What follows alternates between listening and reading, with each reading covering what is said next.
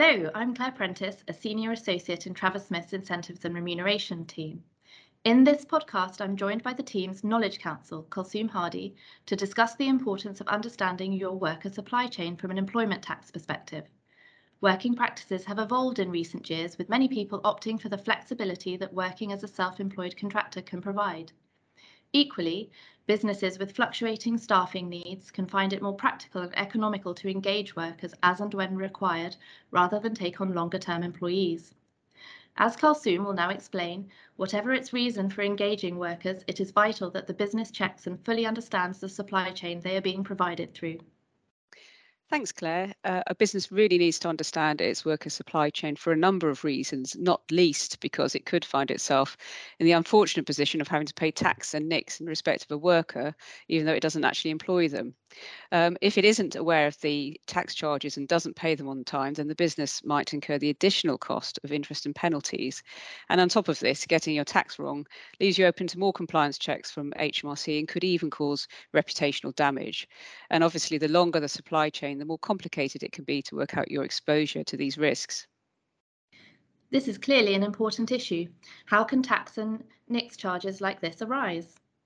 Where the supply chain is short, for example, the business engages with the contractor direct, it's a bit easier in some ways because you've got all the facts available to you and you know what you're dealing with. But even in these circumstances, there are still PAYE risks because even if you treat the worker as self-employed, they might actually be an employee. And as I'm sure many of the listeners will be aware, deciding whether or not somebody is self-employed or employed isn't always straightforward. You need to look at a lot of factors such as the level of control exercised over the worker, whether the worker is required to provide personal service or can provide a substitute, and the extent to which they are integrated within the business, and lots of other factors. It's a very fact-specific test, and even one that the courts and HMRC struggle with. But to help, the Revenue's developed an online tool called Check Employment Status for Tax, or CEST. And CEST asks for information about the arrangement, and you input this into the online tool, and then you get an outcome, which will be an indication that this is an employment relationship, self-employment, or sometimes it might say it can't decide whether it's one or the other, and it's inconclusive. And it's certainly worth noting that CEST is only as good as the information fed into it. And the way workers are engaged can vary significantly. So it's not particularly surprising that it reportedly gives an inconclusive result in about 20% of cases. And it's also worth bearing in mind that CEST is only the Revenue's interpretation of the law. And although they've said they will stand by the conclusions given by CEST, provided you've actually put the right information into it, that doesn't necessarily mean that a court would take the same view. That's a useful reminder of how tricky it can be to work out whether a person is employed or self-employed. But this has become more of an issue for companies recently, hasn't it? Yes, that's right, Claire. Some workers choose to provide their services through an intermediary, and this will usually be a company that they own and is generally called a personal services company, or a PSC for short. And I'm assuming that most listeners will have heard of the off-payroll rules and are familiar with how they work, and will also be aware of the changes that were introduced a year ago for medium and large end clients in the private sector. If you need a reminder of these, then please do look at the briefing notes that we've got on our website that has a series of questions and answers that explains these rules and the changes that were made. But in summary, the change means that when businesses engage a worker and there's an intermediary like a PSC involved, the business has to work out whether, if you ignored the existence of the intermediary and treated the worker as engaged directly by the business, the worker would be its employee for tax purposes. If it would, then the business has to pay tax and NICs and apprenticeship levy if relevant on the fees it pays to the intermediary.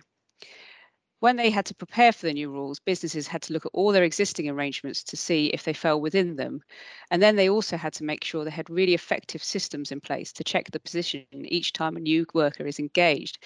And it's fair to say that this was quite a lot of work for businesses initially, but it became less of a headache once a really good process was set up and the off-payroll compliance was allocated to a personal team that was adequately trained, resourced and supported. Good communication with the worker's line manager is a key part of this, because applying the off-payroll rules shouldn't be seen as a one-off exercise just carried out at the time the new rules were introduced, or simply when a new worker is taken on. It's something that needs to be reviewed on a regular basis, because for longer-term workers, it's possible that somebody who is on the self-employed side of worker status has slipped into a relationship that looks more like employment. To help businesses adjust to the changes, the revenue started by taking a softer compliance approach for the first year. This honeymoon period, however, ended in April, and the revenue will now expect businesses to apply the rules properly and may well inspect businesses to check that they've got adequate processes in place for them to do that. So if you are a business that engages workers through PSCs, now is a really good time to take stock of how things have gone over the past year, whether improvements can be made, and perhaps even audit the decisions you've already made. It's particularly important to do this where you've taken the view that the off-payroll rules don't apply to you as the end client in respect of a particular worker because they're providing a fully contracted out service rather than services. Something that starts as an output-based arrangement can, over time, slip into one that's within the off-payroll rules. The important takeaway here is to regularly review your worker arrangements and keep on top of your off-payroll compliance. Not only do we expect HMRC to take a greater interest in this, but it's also an issue that is coming up in due diligence on transactions. Having an effective system in place to deal with off-payroll compliance is definitely important. A business will know that it needs to think about off-payroll when it contracts with the PSC direct, but there might be some cases where a PSC, or in fact another kind of intermediary, is involved further down the supply chain. Yes, that's right, particularly where, as is often the case, an agency is involved. A business might contract with an agency that in turn sources workers using PSCs. If the business doesn't carry out a proper employment status assessment under the off-payroll rules and doesn't notify the relevant parties, it can find itself liable for tax and NICs on the workers' fees, even though it isn't the party that actually pays them. It's therefore really important to find out whether or not there are any PSCs in the supply chain. If there are PSCs in the supply chain, you need to also check whether the agency or any of the agencies in between you and the PSC are based offshore, because this could leave you with the tax and NICs obligation. And in fact, if there's any offshore element to the supply chain, this should be a trigger for you to ask more questions. You need to also be satisfied that intermediate agencies are financially sound, because if they can't pay the tax and NICs that they owe under the off-payroll rules, HMRC can look to recover them from you as the end client, although they have said they won't do this in cases of genuine business failure. There's other situations where the off-payroll rules can apply that don't involve PSCs. I think these are likely to be quite rare, but they do include a situation where a worker is engaged by a third party, has an interest in that party, for example, it holds shares in it, and receives payments that represent the fees they have earned, which aren't taxed as employment income. This could happen, for example, where a worker has shares in the agency and receives a payment for the work they do for you in the form of a loan. In that case, the agency could be an intermediary, and you, as the business, would have to apply the off-payroll rules. It sounds as if businesses might need to ask quite a lot of questions before taking workers on. I wonder how comfortable they will be about doing it. I agree that commercially it might seem really awkward to have to probe into supply chains like this, but I think it's necessary given the risks. It's important to also have indemnities to cover unexpected PAYE and NICs, but these won't be of much use if the other party's gone bust or just refuses to pay. HMRC might even use their powers under criminal law to prosecute or impose fines on businesses that don't have reasonable procedures in place to prevent tax evasion in their labour supply chains. So it's best to flush out any issues at an early stage. And to my mind, reputable operators will expect questions and should be able to respond to them. Okay, so businesses taking on workers need to 1. Carry out due diligence on worker supply chains to see whether there are any intermediaries involved. 2. If there are intermediaries, then they need to activate their off-payroll procedures. And 3. Extra vigilance is needed if there is an offshore element or long supply chains involving lots of parties. Even if there aren't intermediaries, a business could be at risk of paying employment taxes in other ways. There's been a lot of coverage in the press about umbrella companies. Yes, we've seen the term umbrella used quite a lot in the media recently. An umbrella is usually a company that employs individuals who supply services as contractors. Sometimes they do this on behalf of an employment agency. The umbrella company pays its employees a salary and operates PAYE. For individual workers, umbrella companies can be a practical alternative to operating through a PSC, and there appears to have been a growth in their popularity. Some have suggested that this is due to the off-payroll rules making PSCs less attractive to workers and end clients alike, and others have suggested that the lack of financial support available to PSCs during the COVID pandemic has made people move away from them. Either way, it seems that whilst many umbrella companies pay their employees and deduct tax properly, there are a few rogue operators out there. Mini umbrella fraud is something HMRC is particularly aware of and involves people setting up umbrellas to avoid VAT and employer NICs. Other ways in which some umbrellas have been used to avoid tax is by paying their workers in disguised remuneration, such as loans, or even deducting PAYE, but then not paying it over to the revenue.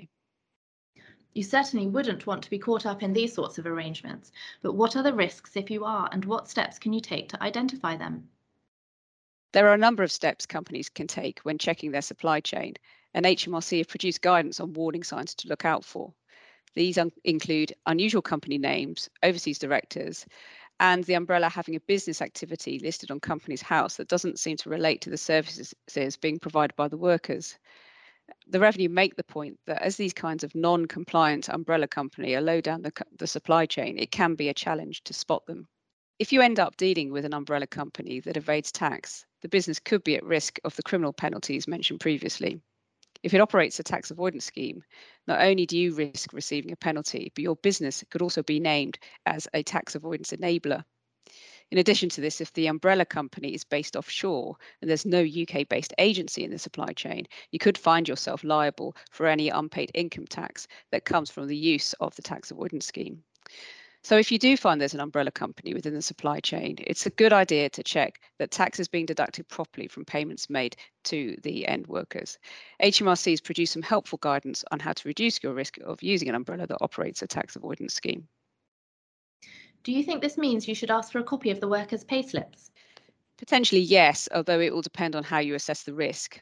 I understand that it's becoming relatively normal to ask the provider of the workers' services for an assurance that all umbrella companies are based onshore and employment tax is being operated properly, and hope they get an honest answer.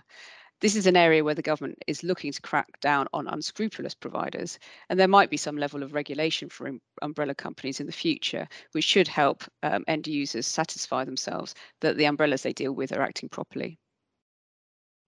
We've looked at the off-payroll rules and umbrella companies, but there are other circumstances where you could be liable for the tax and NICs of the worker, aren't there? Yes, if a worker is being supplied through an agency, then there are special rules that will treat the agency as its employee for tax purposes and require it to operate PAYE on payments receivable by the worker. If the agency is based offshore and there's no other UK entity in the supply chain, you as the end client can be liable if this tax is unpaid. Finally, end users need to check that their workers aren't being provided through a management service company or MSC. An MSC is a type of intermediary company through which workers provide their services. Unlike a typical personal services company, the worker doesn't exercise control over the company, although they will usually be a shareholder of it. And the arrangement is usually devised by another entity known as an MSC provider. Where there's an MSC, special anti-avoidance rules treat all payments received by the individual workers as subject to PAYE and NICs. Although primary liability for paying PAYE and NICs rests with the MSC, if it doesn't pay the tax due, HMRC can transfer the debt to other parties, including the end user, but only if they are actively involved in the MSC arrangement. It's worth noting that if you choose to contract out your status assessment to a third-party checking service and they offer insurance against an incorrect determination, you need to be careful that this doesn't create an MSC arrangement. So, in summary, businesses engaging workers need to carry out due diligence on their worker supply chain, ideally all the way back to the worker. If there are any PSCs or other intermediaries involved in the chain, then the off-payroll rules need to be considered, and you need to ensure that you have an appropriate process for applying the rules when a worker is first engaged and for reviewing the arrangement. If agencies, umbrella companies, or MSCs are involved, you need to make sure that the worker is being taxed appropriately. Ideally, you should keep a list of approved entities you've dealt with in the past and you consider to be reputable. If a worker is to be provided by someone not on this list, then more questions need to be asked. Any offshore element in the supply chain should be looked at carefully. And finally, make sure your agreement with the entity supplying labour to you contains warranties to the effect that payments along the supply chain are taxed appropriately and indemnities to protect the business against any residual liability for any failures. Thanks, Kulsoom. It sounds like businesses don't need to be discouraged from engaging workers as long as they have in place effective due diligence and compliance processes. Now that we can expect HMRC to take a stricter approach with the off-payroll rules and has unscrupulous umbrella companies within its sights, this is a good time to double-check that the systems you set up a year ago still work as they should. Hopefully, this has given you an idea of some of the things you need to look out for. Thanks for listening.